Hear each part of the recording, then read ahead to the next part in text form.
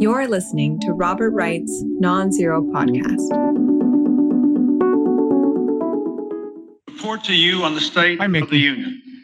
Hey, Bob. Because of the hard Hey, work is that Bill and high Clinton? purpose of the American people. Oh, that Yes. is Bill. These are good Like, times. what is he doing? We have Delivering more than a 14 State of million the new Union jobs. speech? The lowest Correct. And unemployment what year? because of the hard work and high purpose of the American people. 1990 something? No, well, you have 7 more guesses, but it was 1988, right after the Monica Lewinsky scandal broke, and he 1998. 98, sorry, Mhm. Everybody was wondering would he wither under the pressure, and he came up with a blockbuster speech. The key line of which was, do you remember? I did not have sexual relations with that. No, he said that on another He occasion. said that earlier. I don't know what.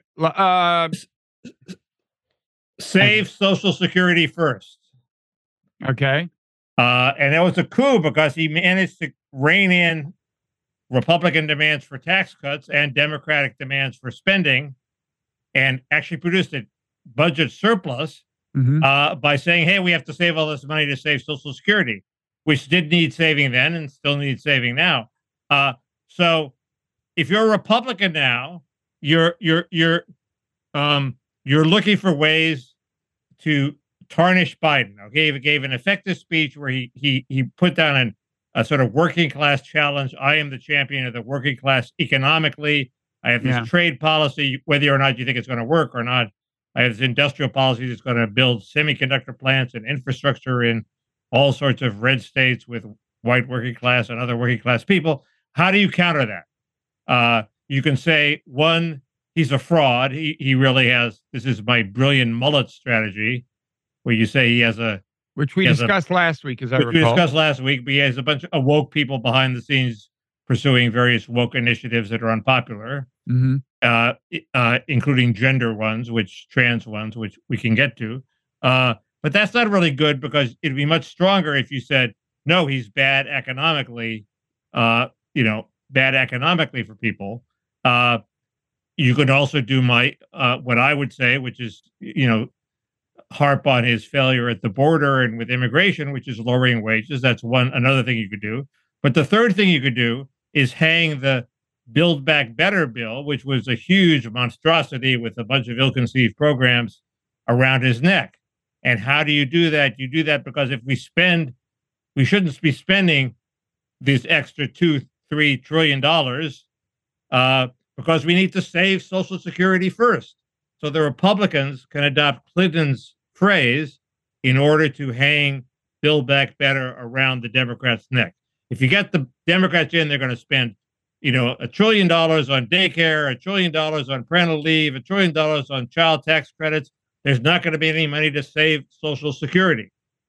And since all the Republicans now claim they want to save Social Security, they could do it. It's a very stirring message, Mickey. I'm almost, I've got goosebumps. You're supposed to say they could never actually embrace Social Security to that extent, but why not? Right now they're caught in a no man's land where they say, oh, we're not going to do anything to Social Security this year. Or, they say we're not going to do it and nobody believes them because of their previous statements. Well, Go all the way. This is why the Democrats need me as their ideological beacon. Because if they would adopt my tax the shit out of the rich platform, they could just say that. They could say, no, we can have it all. We can have Build Back Better. We can have Social Security. I'm going to buy a yacht for every American except the people who already have yachts. I don't think you can tax the rich enough to both balance the budget and save Social Security and fund the programs you want to fund. Yeah, but you could say it. It doesn't have to. I'm serious. Like what you're saying is bullshit because the Democrats will wind up saving Social Security. So what you're saying is bullshit. It's all bullshit. You just say it's not bullshit. You'll be saving Social Security while taxing away less of the America's gross national product, and you'd have more left over. We can tax the rich. That's fine. But then we're done. Thank you. I'm glad to have you on board. If we can tax the rich and rein in. Do you want to be number 2 on my ticket or number 1? I'm glad that we have reached Concord. I'm going to take the Thomas Eagleton out here. I'm mentally incapable of serving as your vice president. But we have more money to spend on the first order priorities, Social Security and healthcare, if we don't waste trillions on the second order priorities, which is everything the progressive Democrats want: daycare, parental leave, child tax credits. So those are the three parts of Build Back Better that didn't get enacted, and I don't think put together they're wildly popular. I'm not saying what the Republicans should say. The Republicans should embrace a bunch of big government initiatives like a WPA and national health care. They're not going to do that. They're Republicans. This is the best the Republicans can do. I'm being a pundit here. Can I interrupt this with a message for Americans, Mickey? Can you see that white spot on my finger surrounded by red stuff? You burned yourself. Yeah. And here's my message for Americans. If you want to buy LED bulbs, buy LED bulbs. If you want to buy the old-fashioned kind that get hot, buy those. Don't mix them up.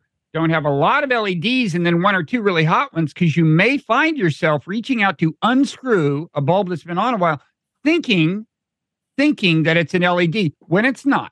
Okay? And listen, I got to run. I think this was a great podcast. I got to go to the emergency room. This is a hell of a burn. If you put cold water on it?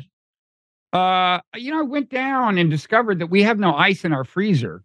We don't even do ice. I learned. I've got to ask my wife about this next time I see her. So what I got is something that's cold, and I've got my finger on it now. But look, enough about me. America's future is at stake, Mickey. So proceed, please. Well, I also think,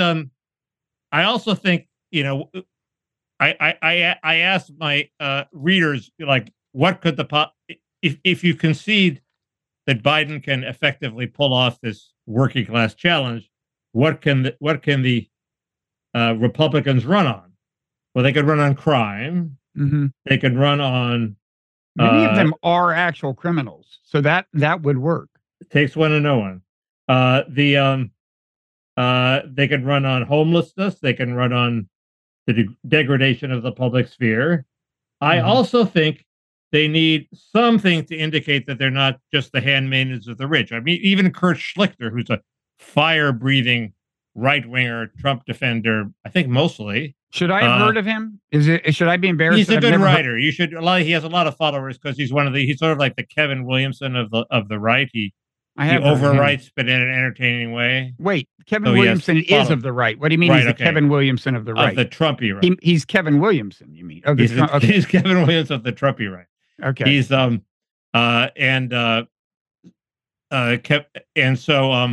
even he says the Republicans have to abandon their defense of corporations and the rich.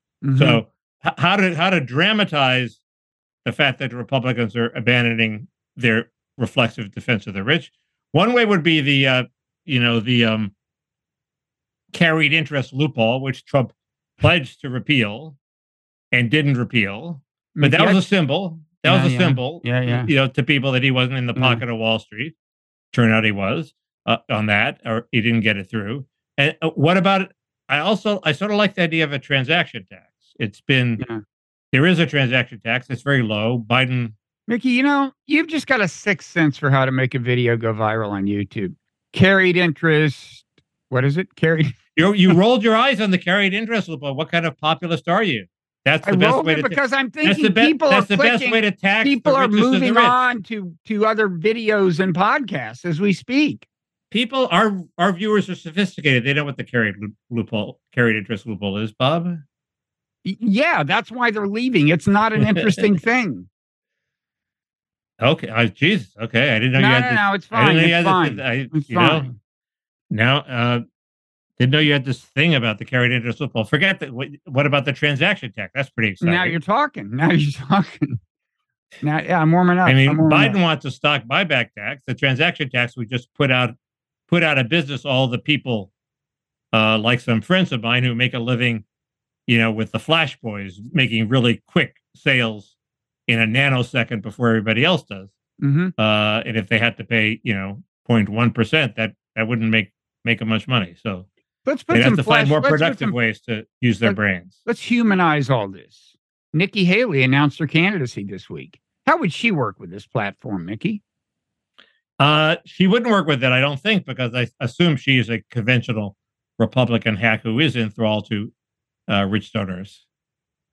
She's just a thoroughly uninteresting person. I don't know why she generates any interest at all, other than there's nobody else who's declared, so the press has to write about her. It's something to pay the rent for a week for a reporter. Well, she was UN ambassador. She was a governor. She's, she announces her candidacy. It's news. It's legit news. But aren't people being fairly dismissive of her chances? They are being dismissive. It's hard to believe they're not underestimating her, since they are giving her the lowest possible chance. Possible chance of anybody. There will be a wave of stories within a couple months. Nikki Haley doing better than expected. And you know why she'll do better than expected? Because the lane that's wide open on the Republican side, when you've got DeSantis and you've got Trump, the pro-immigrant side, the likability, there's all kinds of lanes open. The woman lane, the likability. I mean, I don't like Nikki Haley because she's a warmonger, but she's not like unlikable in the way the two of them are. And, they're both unlikable in their own ways, in slightly different ways. I assume if you didn't hate her for being a warmonger, you'd find her okay, right? Doesn't an objective person say, "Oh, she's okay," which is better than DeSantis? No, because she represents the zombie. No, that's you. Reagan reacting. consensus. No, that's we had an election. Trump won. He ran against George Bush. He won. It's not just me. Okay. Yeah, but I mean, in a 3-person race, 20% gets her real. 20% is enough for people to say, "Whoa, we underestimated her." I'm just saying she can get that out of those. Right, but they're going to be competitors for that too. Well, they better hurry. I mean, there's Tim Scott, there's who's likable and a sort of relative moderate. There's going to be Youngkin. There's going to be Sununu. Everybody's going to get in. Why not? They can drop out. They just get their press and they drop out. So I think you're wrong. I will bet you that she will never get 20% in any primary. Well, but I do predict a wave of she's doing better than expected stories, right? No, I don't mean a primary. I don't even think everybody gets those stories. Even Ernest Hollings, who I work for, got a brief 2-day. He's doing better than expected. Boom. Mm-hmm. And so, of course, she's going to get one story like that, but it's not going to be a pronounced thing. She's not going to be like a Herman Cain, king for a day, where she's #1 in the polls for a week. I mean, that's not going to happen. Mm. She's not going to be 20% in the polls for a week. I mean, I don't know. Who's to say she can't win? So she's the non-Trumpist of the three? Is she's clearly non-Trumpist? I mean, she's going to be DeSantis. Are you counting Tim Scott as the third, or DeSantis as the third? No, DeSantis, Trump, and her. Of those three, yeah, she's the clear non-Trumpist. I mean, she's going to be she's going to talk a tough game on immigration, right? Although she is a daughter. I don't know. I doubt it. I think she's going to say we need immigrants to solve our high-tech labor shortage, despite the fact that all the high-tech people are being laid off. Yes, I think that's an interesting question. I suspect she will do the minimal necessary. Right. She'll do the hack thing, which is to say, we have a broken immigration system. We need to secure the border and ensure our labor needs. Mm-hmm. So, that means she doesn't want to secure the border. Yeah. So, I have minimal high respect for her. Minimal high respect. Is that what's the term in tech? The minimal blank product? The minimal something? Minimal viable product. I think once it reaches that threshold, you get it out there. And so she deserves to be out there because she's the minimal. It's William Buckley's phrase for somebody who he had contempt for. Mm. Minimal high. I think that's maybe it's minimum viable. I don't know. This is why I'm not rich. I don't know. So, what else is going on in this crazy world of ours? The UFO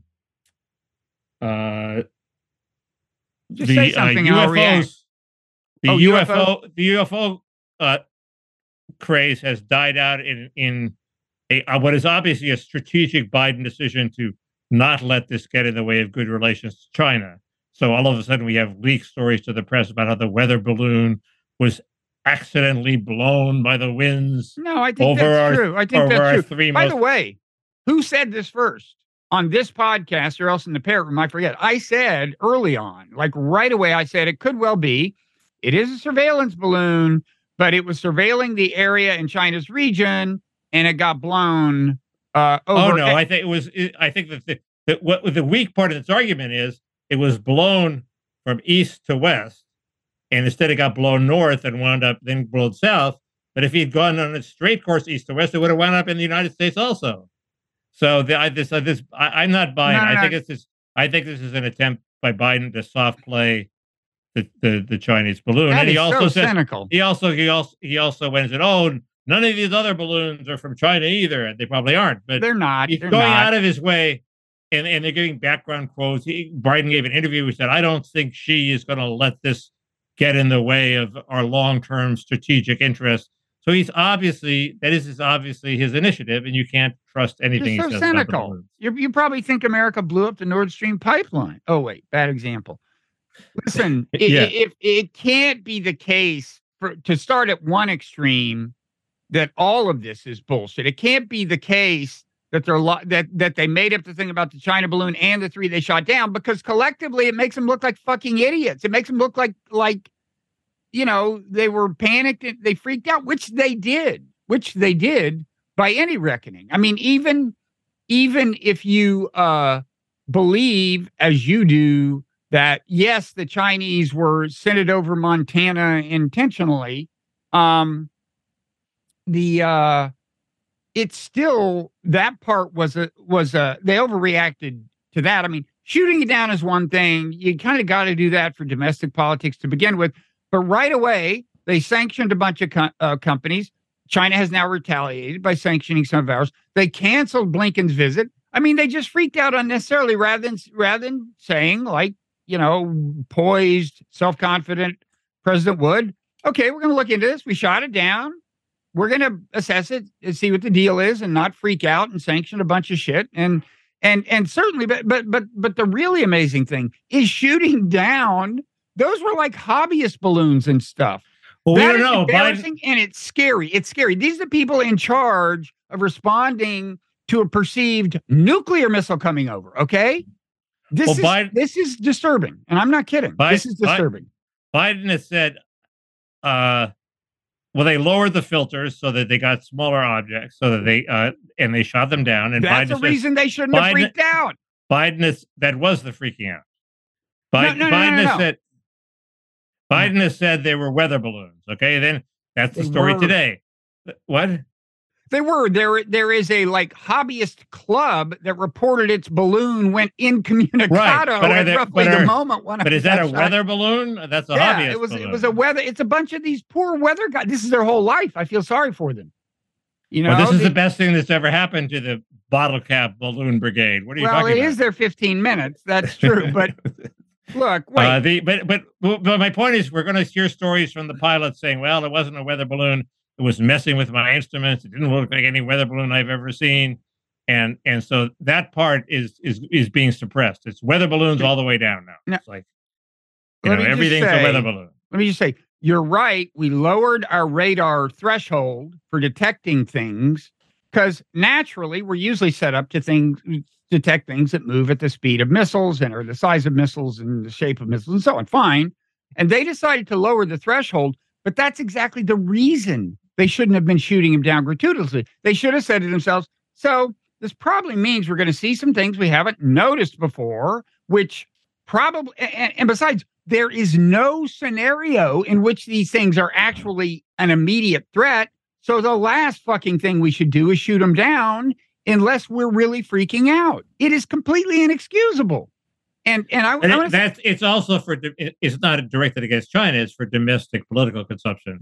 So how does it hurt? How does it hurt China to shoot down the hobbyist weather balloon? Doesn't. Well, to the extent that it is for domestic consumption, which part of the overreaction to the Chinese balloon was as well, I want to connect this to the Ukraine war.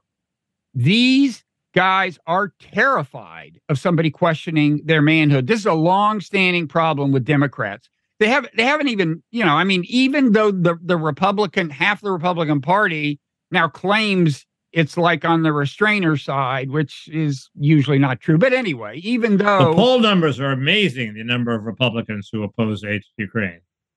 I think it's a majority, and it's amazing the number of Americans that oppose aid to Ukraine. That's it's in interesting. trouble politically.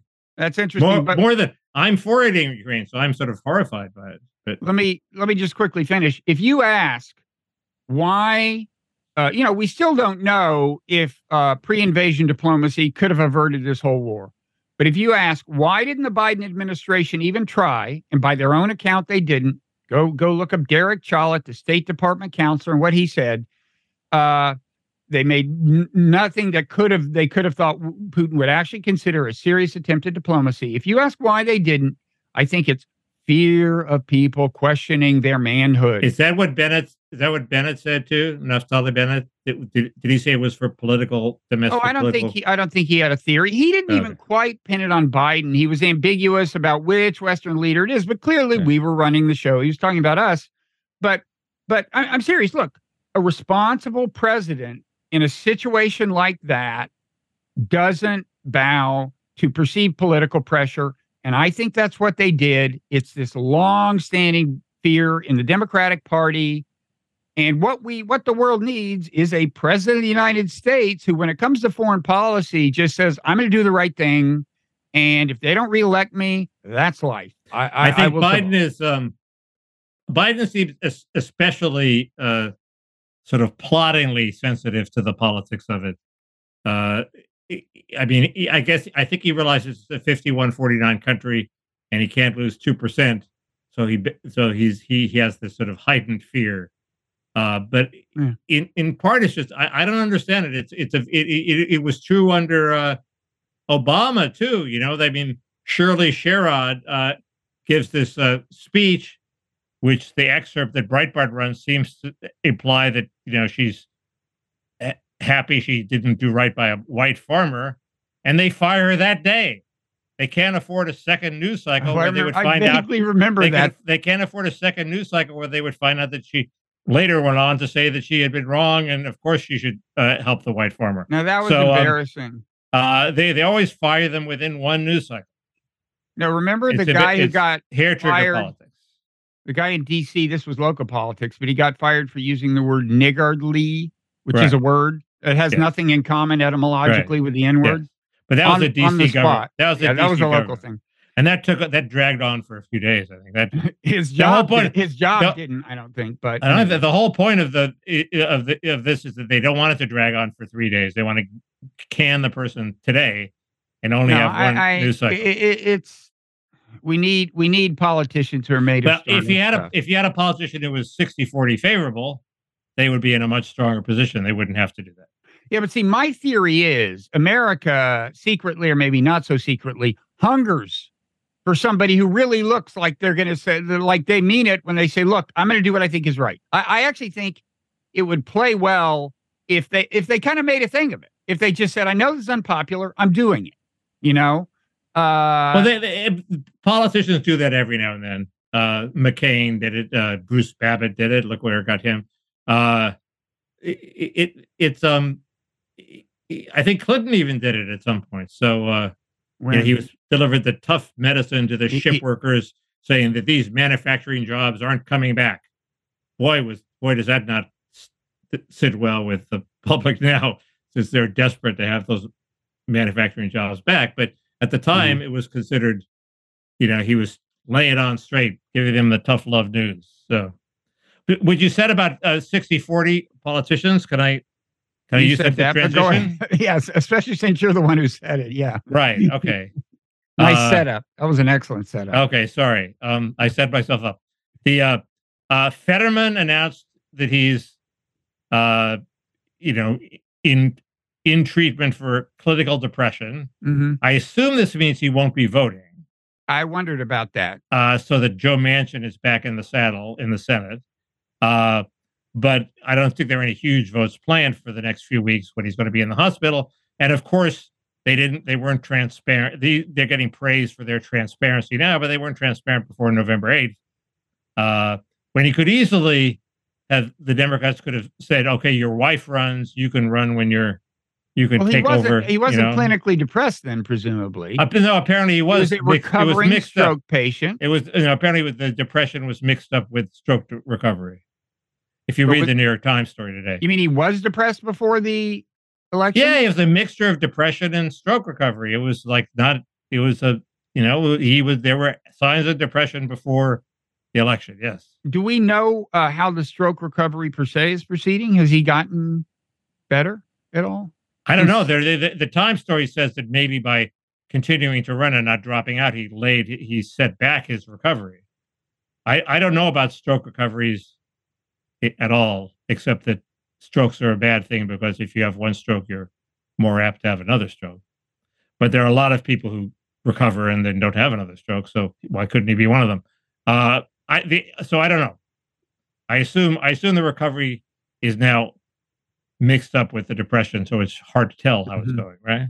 Yeah. But the point is, I think the story is not about Fetterman; it's about Biden, because it shows that if you let possible medical risks, if you say, okay, it's all going to turn out, we're going to ignore this medical risk, sometimes you get burned and the medical risk comes to fruition. Biden had this. I think the testimony of the State of the Union is sort of hard to rebut. He seemed all there, and whatever drug they gave him worked that day, and then I guess it wears off. But also, a drug that will get you through a speech, even if there's a couple of ad libs in response to hecklers, is not the same as a drug that will get you through a debate with Ron DeSantis. Or even maybe Trump. Oh, I think Biden of the State of the Union could have gotten through a debate with Ron DeSantis. Mickey, give me Wouldn't a necessarily speech. One. Come on, a debate is a totally different game. Are you kidding? I thought you were going to say it's not going to get into a day of hard policy making, but you don't care about that. No, I care. I know you care. You care that you want him to win. Talk about the carried interest loophole for a while. I try to inject policy, Bob, but you insist on dumbing this down.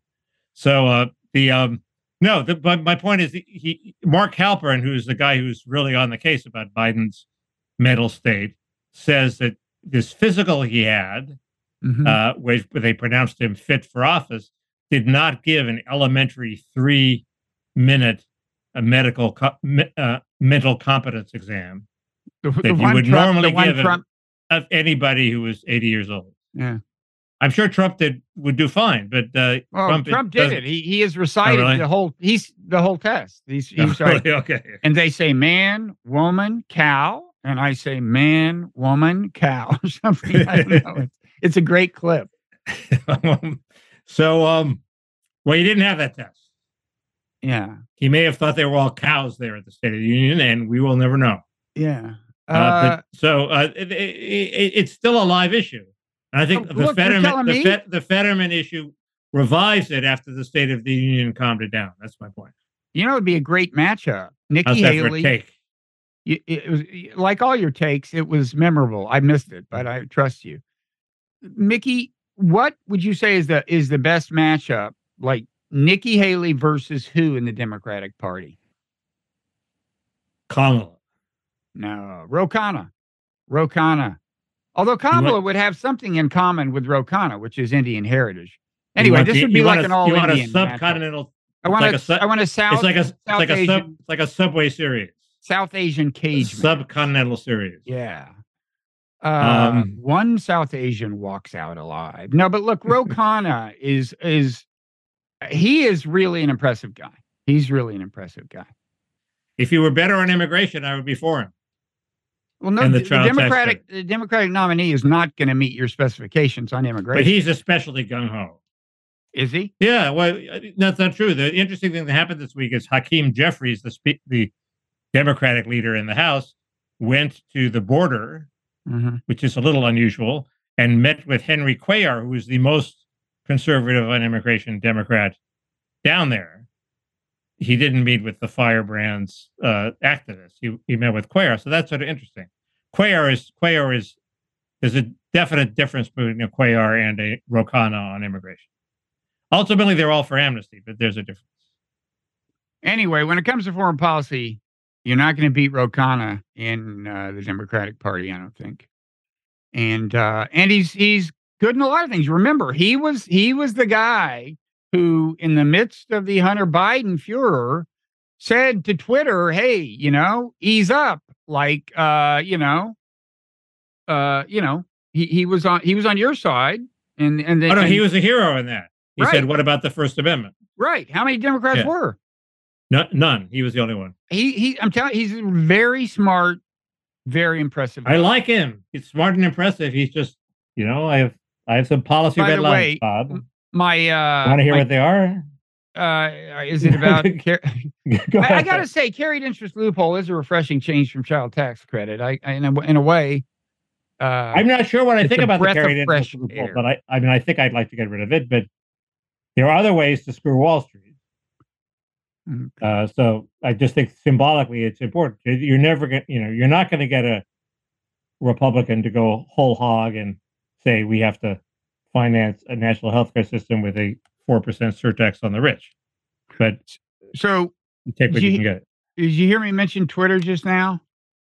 You were trying to transition to something, and I stopped you, and I feel very guilty about Let's it. quickly transition to Twitter because two things. Now, I don't think we talked about either of them last week, but so Elon Musk. So first of all, he was upset because his tweets weren't getting enough traction, and this is reported in the Platformer, a respected tech Well, newsletter. we did talk about that. I said he fired the guy who told him it's. So you told me that. Okay, right? But that's all true. I mean, I looked at the story, got more detailed. What the guy did apparently is, he not only said, well, maybe it's just because people are less interested in you. He had the numbers. He said, look, your ranking on Google search or whatever the ranking is. He says, look, so you've gone from 8 to 100 or something, and Musk said you're fired in front of a bunch of people. But I think he was right to fire that guy. But I'll explain why.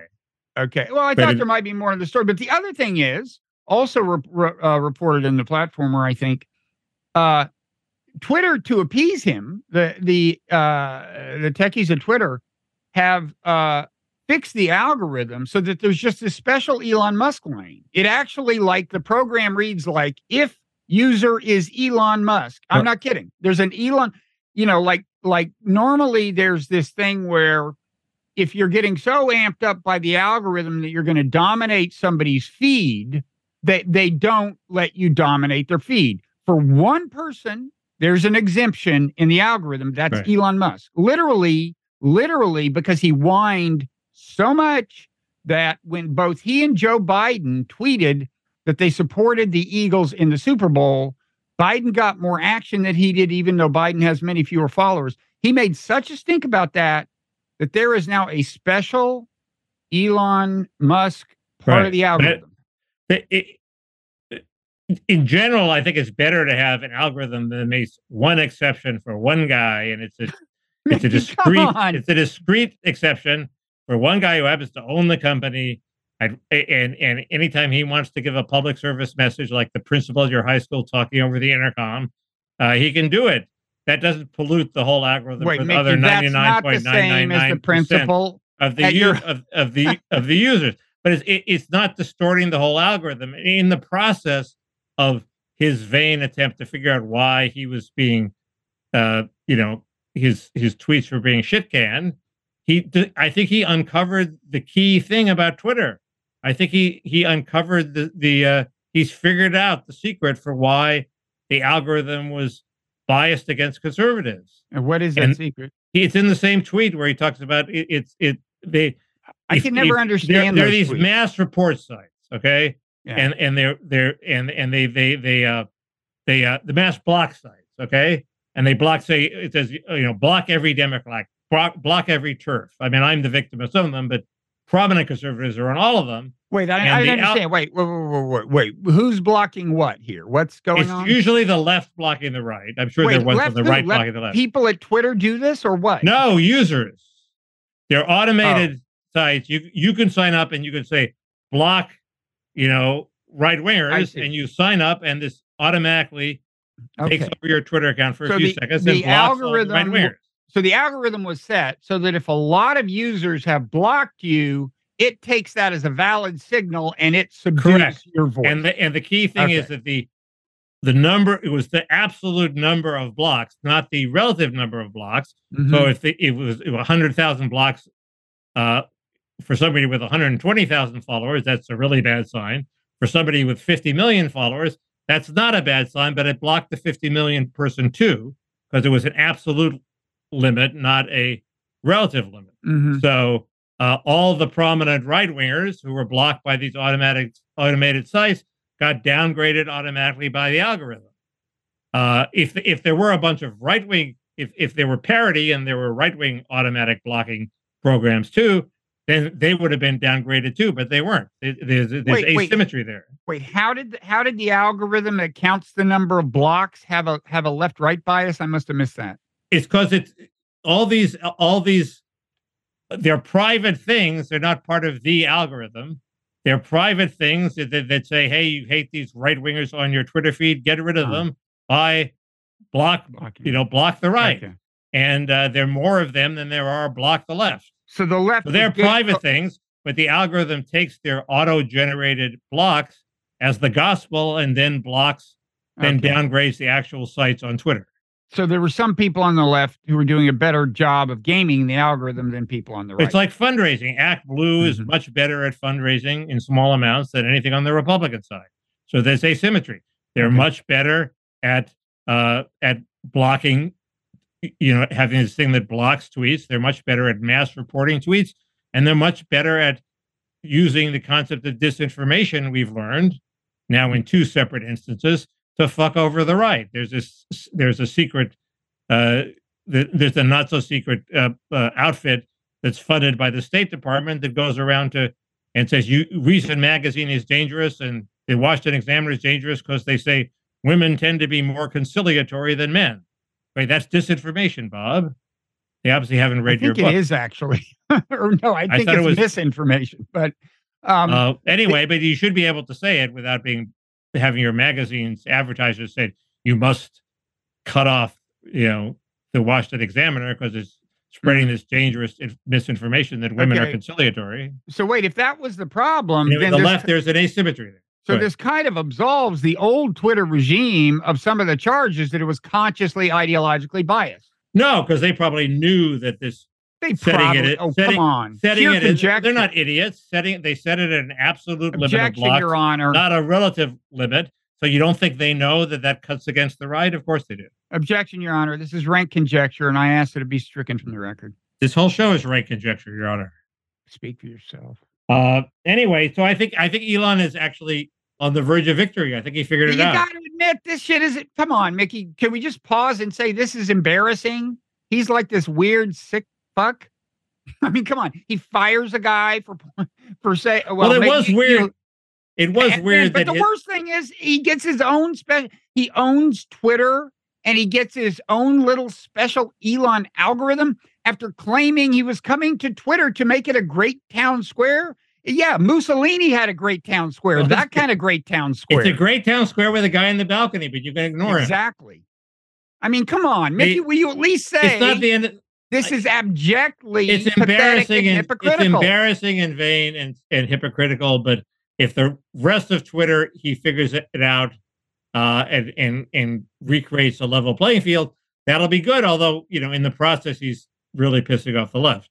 But the left doesn't seem to be leaving. And Mickey, for people who don't have a chance to read the Earthling today, the weekend edition of the Non-Zero newsletter, let me just share another little Elon anecdote that I just think is funny. So he was speaking via live hookup to something in Dubai called the World Government Summit. Right.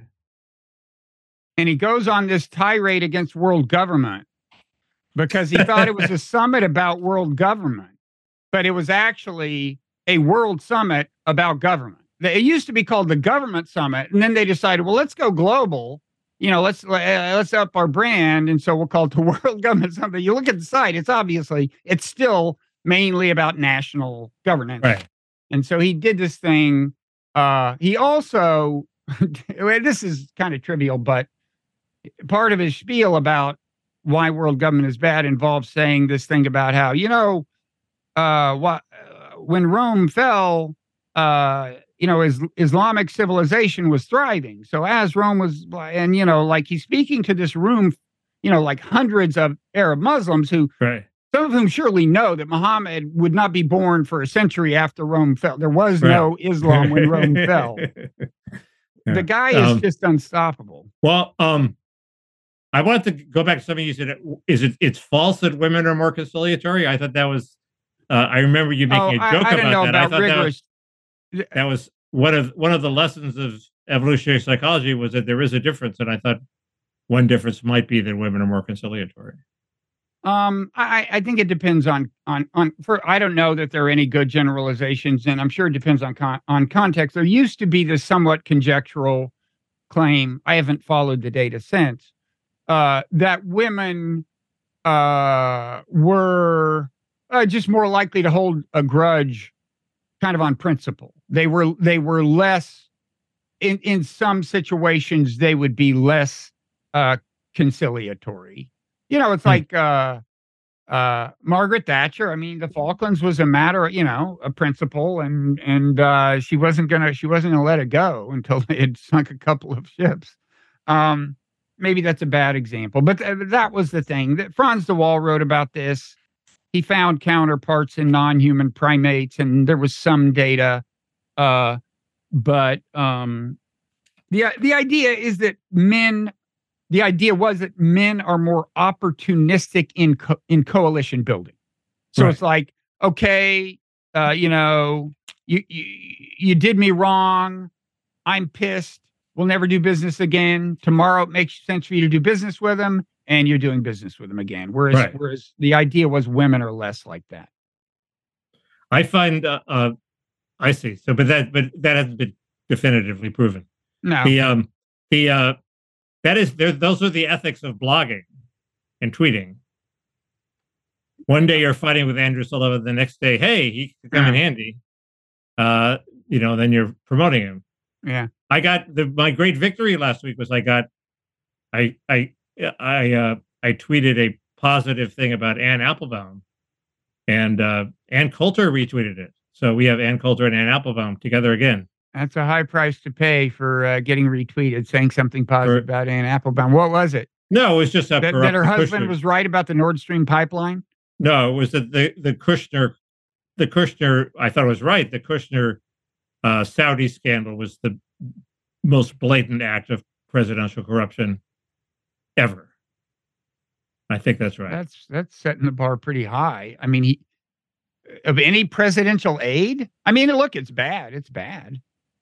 Well, it's the whole presidential family. Yeah, no, it is. When you think about the policies that may have been subordinated to his financial interests, it's pretty bad. Yeah.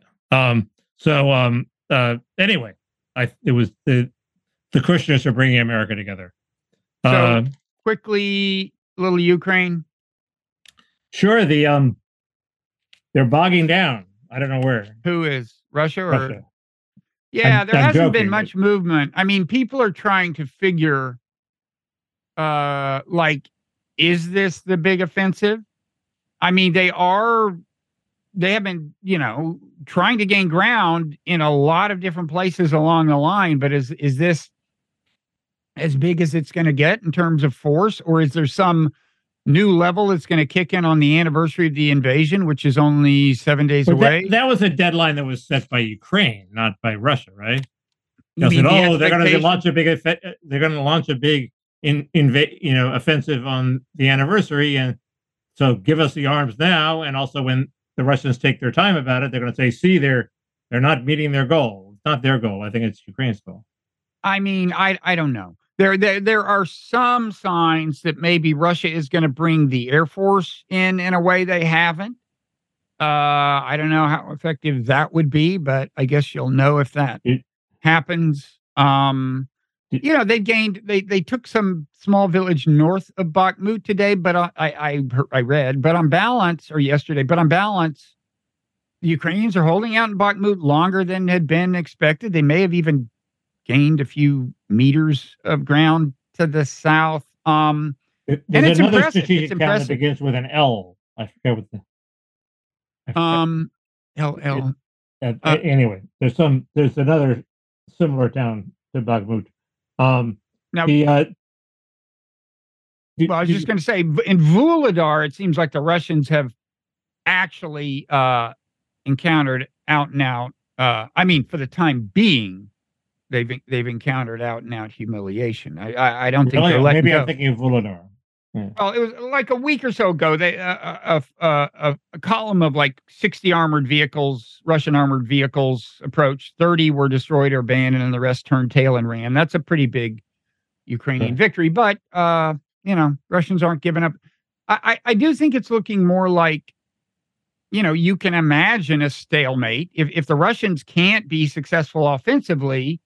The fact remains they got so many people and have worked so hard on defensive formations over the last couple of months that it's probably going to be hard for the Ukrainians to push them back a lot, especially toward the east as opposed to toward the south. But I got in a friendly argument with some person who seemed to know what they were talking about, who said, well, the point of not pressing Ukraine for a negotiation now is to get Putin to exhaust all his weaponry. So even if he wins a bunch of territory, he will be so depleted that he will be no threat to his neighbors for another 10 years while he builds up. And my question is, isn't the fact that his military has been revealed as incompetent and not such a threat now, doesn't that do the job in terms of he's not going to threaten his neighbors? But if he could still invade incompetently as he could still invade the Baltics as incompetently as he invaded Ukraine. He could still invade Moldova. He's not going to invade the Baltics. He is, I think, being as careful as we are about not turning this into a Russian NATO thing, and those are members of NATO. And but do we get anything extra in terms of protection by making the war drag on while he depletes his supplies? Oh, I mean, he's depleting his supplies. If that gives you a charge, then congratulations. It's just, in terms of long-term strategic value to the U.S., I don't see it. No. I mean, we're just getting Ukrainians killed, Well, that would be the downside. Well, yeah, and for that matter, I'm not happy when Russians get killed. But is there an upside? But, right, that's a downside too. But is there an upside? And well, I don't. And dragging it out, I mean, I don't see one. Every day is a day of some risk of escalation, of things getting out of control somehow. I don't see the value. I mean, look, you can imagine ways. I mean, there are, I'm sure, neocons out there who thinking like, okay, you drag it out. It's more and more humiliating for him on the domestic front. There's a palace coup, and they install like Thomas Jefferson or somebody. It's like some liberal Democrat, and it'll work out great. I mean, it's not impossible. It's just that there's no reason at all to expect a happy outcome any more than a very unhappy outcome, including like the collapse of Russia, complete with civil war and mass death and loose nukes and so on. Right. I mean, who knows? I agree. That's my calculation too. But so the question is, in terms of pressuring them to negotiate, there was a story, I think in the Washington Post, where there was some high Biden official said, we tell them every day, don't expect this aid to go on forever. You better cut a deal now, basically. Yeah. And Elliot Cohen dressed down this guy in a series of tweets, I think, and said he should be fired. You don't show weakness. Maybe you say that in private. You don't show it in public. That just gives Putin knowledge that if he persists, eventually we're going to, bail on the Ukrainians. I actually, do you have an opinion on that? It's not every day that I agree with Elliot Cohen. In fact, I'm searching my memory for any day in the last 50 years. I'm not finding anything. But I was actually in an online salon yesterday with some experts on Ukraine, and I asked the question, like, if that was an intentional leak, referring to exactly the story you're referring to, why would the administration do that? Because in theory, I mean, I was actually talking to the two people at RAND, Sam Charap and Miranda Priebe, I think, who wrote this piece that got a lot of attention about winding down the war. And they had made the point that, one obstacle to just getting both sides to the peace table is if they're both highly optimistic, it's hard to do. it's pessimistic people who decide to go, pessimistic people about the war who are going to go to the peace table. And I asked, I raised the question like, so obviously the leverage we have is the arms flow. And so if we say to Russia, the arms flow is going to keep up, and say to Ukraine, the arms flow is not going to keep up, that's the way you make them both less optimistic. But you obviously can't say that publicly. You need to do, you can maybe say one of them publicly and then say to the other one, just kidding or something. And I raised the exact question, like, why would the administration leak that story? And Sam Cherub, who's been on my podcast, said, remember, it's very, in his experience, it's very hard to tell the difference between an intentional leak authorized, even though they called this person a senior administration official. It's very hard to tell whether it's just somebody freelancing or it's coming from the administration. For reasons we've discussed, I think it must have been a freelancer.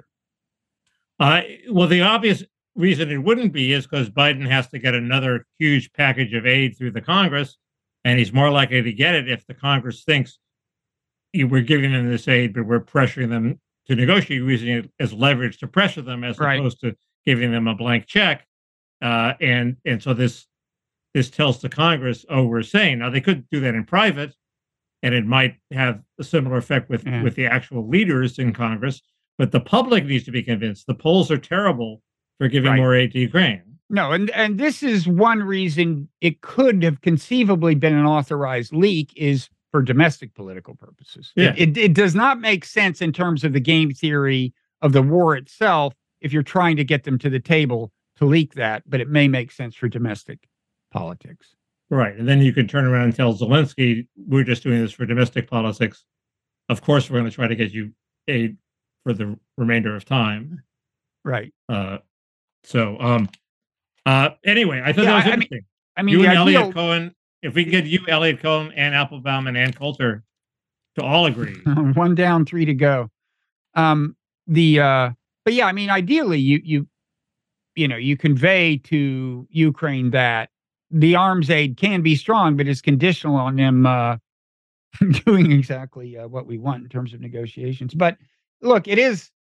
There were other signs. Also, it was reported that Tony Blinken said on some Zoom call, we're worried that if they try to invade Crimea, if they try to retake Crimea, there's escalatory potential. So we're not encouraging them to do that, even if we're not forbidding it.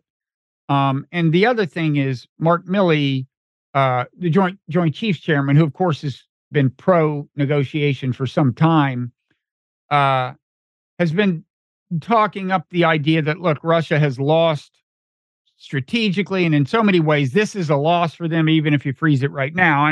And that seems to be a way, to kind of pave the way for Ukraine to declare victory, even if they wind up ceding territory in negotiation. So there are these signs that in the administration, enthusiasm for an endless and very ambitious war is not high. Did you read that article by, I think it's James Tobin or somebody, Tobin in the American Greatness, about basically making that argument for pressing them to negotiate? I did. And it took umbrage at Mitch McConnell wearing a Ukraine-colored tie. And did that bother you that he was wearing a Ukraine at the State of the Union?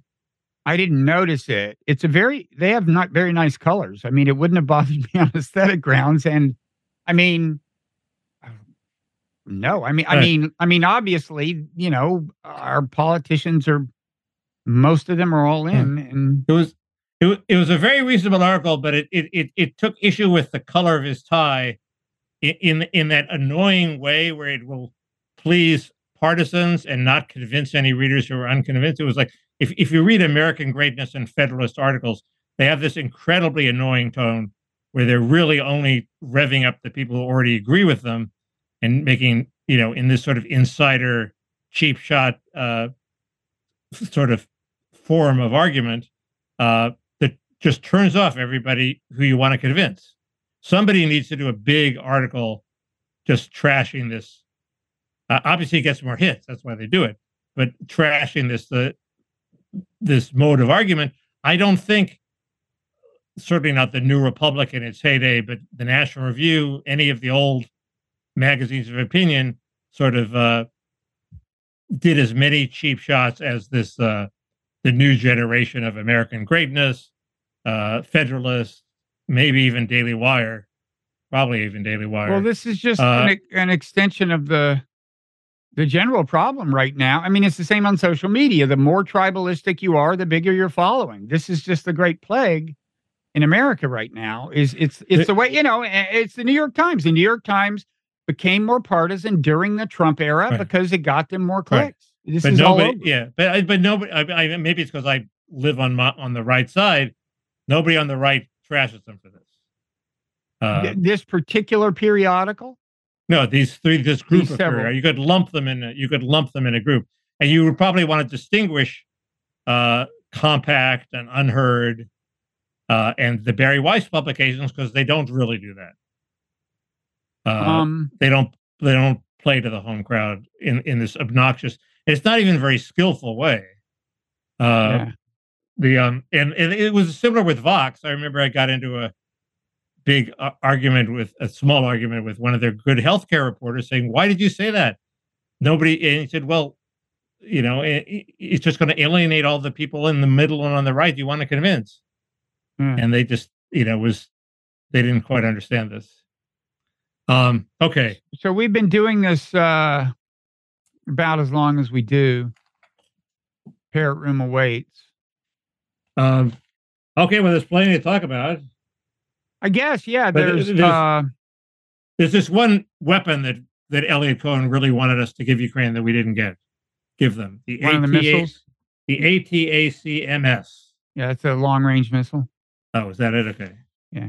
We are giving them a medium. Right now, the HIMARS go about 50 miles. We're giving them one that'll get there in a few months, I guess. It goes about 90 or 100. He's talking, I think, about the 200-mile one. Would you give him that? The most I can, especially if you're afraid of some overwhelming offensive, you might say, here's 20, hit these 20 ammo depots, because the first round of HIMARS forced the Russians to rearrange their logistics and move their big ammo hubs further away from the conflict. And it wouldn't take many of the longer range missiles, I think, to force them to do another rethink and move stuff even further away. But I wouldn't, somebody raised a prospect that is kind of terrifying and is the reason I wouldn't be giving them a whole lot of long range missiles is, look, Ukraine, it's holding together and everything, but the future is an uncertain thing. And we know that there has been historically a certain fractiousness, and there are elements in the military that only a few years ago weren't even elements in the military and have a far-right history and ultra-nationalist history. I'm thinking the Azov Brigade and so on. We don't give them the missile. No, but the point is that they've got them. They're part of the military. They have access. They have a lot of power. And this person, I forget who it was, just raised the no, actually I remember who it was. It was Norm Finkelstein, but raised the possibility of just some element in the military going rogue. Like, for example, Zelensky says, okay, we are going to the negotiating table. And they're like, no, we're not. Here's a way to continue this war. Watch what happens when a missile hits well inside Russian territory. They could send a balloon. They could send a balloon, but this is not a trivial consideration. Well, wouldn't we have to secretly actually send one of our guys, and our guy has the code, and only our guy could fire the missile and target the missile, and he has the code. He knows how to target these 20 ammunition depots, and we secretly fire the missile. We don't let them fire the missile. Well, that has its own perils, but right. Anyway, that's not what we've been doing. I mean, they have had these pretty long-range missiles that they could use to hit Russian territory easily in the north. Right. They're firing. We are okaying most of the targets. I think we're providing most of the targets. But so, what else? I want to talk a little about hip hop. I'm a real hip hop authority now that I've watched the first 2 episodes of the PBS series on hip hop. Is that a Ken Burns series? No, it's not. That would be hilarious. That would be hilarious. That awaits. That would be great. The AI been a big twist in the AI wars. Now suddenly Microsoft is on its heels, and Google's hilarious. Oh man, there's more than one person who is freaked out by the way the Microsoft AI is. No, there are two. I want to get into that. I am Bing. Do not question Bing. Bing is always right. Oh yeah, it's worse than that. You should leave your wife for Bing. Yeah. I said well, we'll get into it. The also, by the way, what better place in the Parrot Room to discuss this? Because did you know that one term for this kind of AI is, can you fill in the blank? Stochastic parrot. Stochastic parrot. Yeah, it makes sense. But the name, this AI ethicist woman who was fired from Google about a year ago or so, and I looked at her the paper that I guess got her fired. It's actually making a good point. It's making the woke version of the point, but there's actually even like a foreign policy version of the point and so on, about how the dominant narrative in the discourse is what the AI starts repeating. Anyway, the title of that paper is something on the dangers of stochastic parrots or something. Who are you calling stochastic? That's as good. That's as good a segue as any. Anything else you want to say about what we're talking about? There's a whole concatenation of issues around trans activism, how trans issues are treated, that caught up with the New York Times and the First Minister of Scotland this past week. Bizarrely, Emily Bazelon of Slate is one of the targets of trans activists because she wrote an article in the New York Times. So, and this dovetails with the Michael Lind and Jonathan Chait articles that I didn't get around to last week. I have a woolly, vague question for you about quantum physics, which entails what I think should be your next book after you're through with cognitive empathy, of course.